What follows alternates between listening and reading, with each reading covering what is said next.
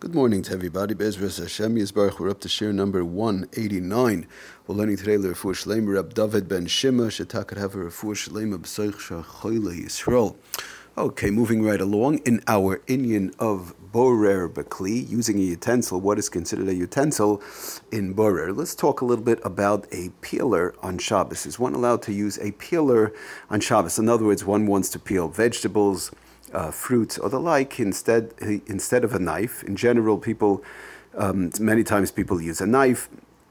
So just before we get to the peeler, just to keep in mind, anytime vegetables and fruits are allowed to be peeled, we mentioned, but it has to be done for immediate use. Pulling off the peel of a fruit or vegetable is allowed to be done only for immediate use or for the immediate upcoming meal in conjunction with everything we spoke about. But the shaila is now, what about to use the peeler instead of my knife? My knife I cut it off, I peel it, fine, it's immediate use, everything is wonderful. But now I want to use a peeler because it makes it easier for me to peel the fruit or to peel the vegetable.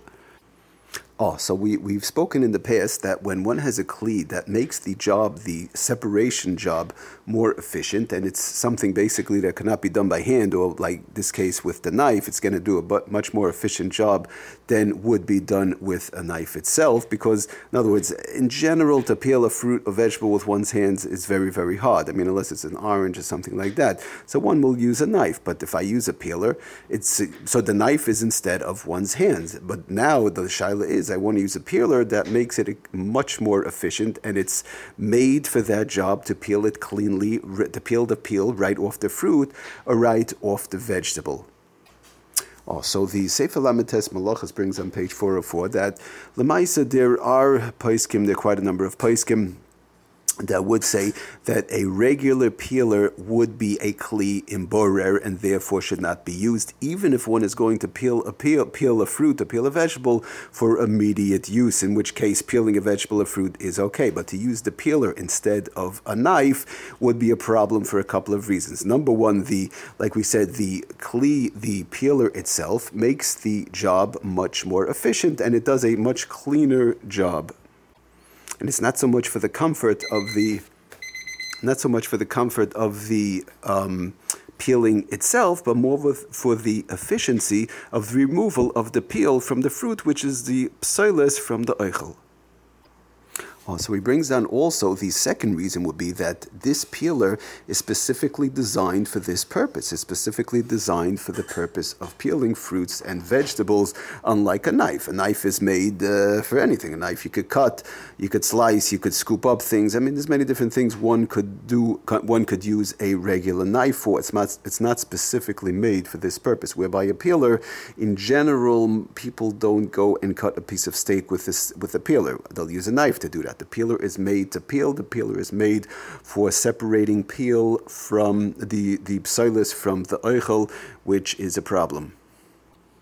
And the Sefer Ayil Mashulish brings down on page Kuf Daled Taka that this peeler wants to say that this peeler would have a din of a nafa or chavara, which is basically a deraisa in borer. He brings it down b'shem some major gedolim, and he says like this: that v'loy dami l'saken shemuta likla. It's not similar to a knife where one would be allowed to use a knife to peel fruits and vegetables for immediate use, but rather with the peeler itself would have a din of a nafa chavara, which would make it a deraisa on Shabbos.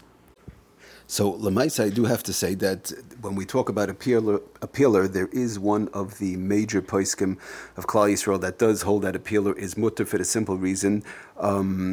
He holds that Lemaisa, a peeler is no different than a knife.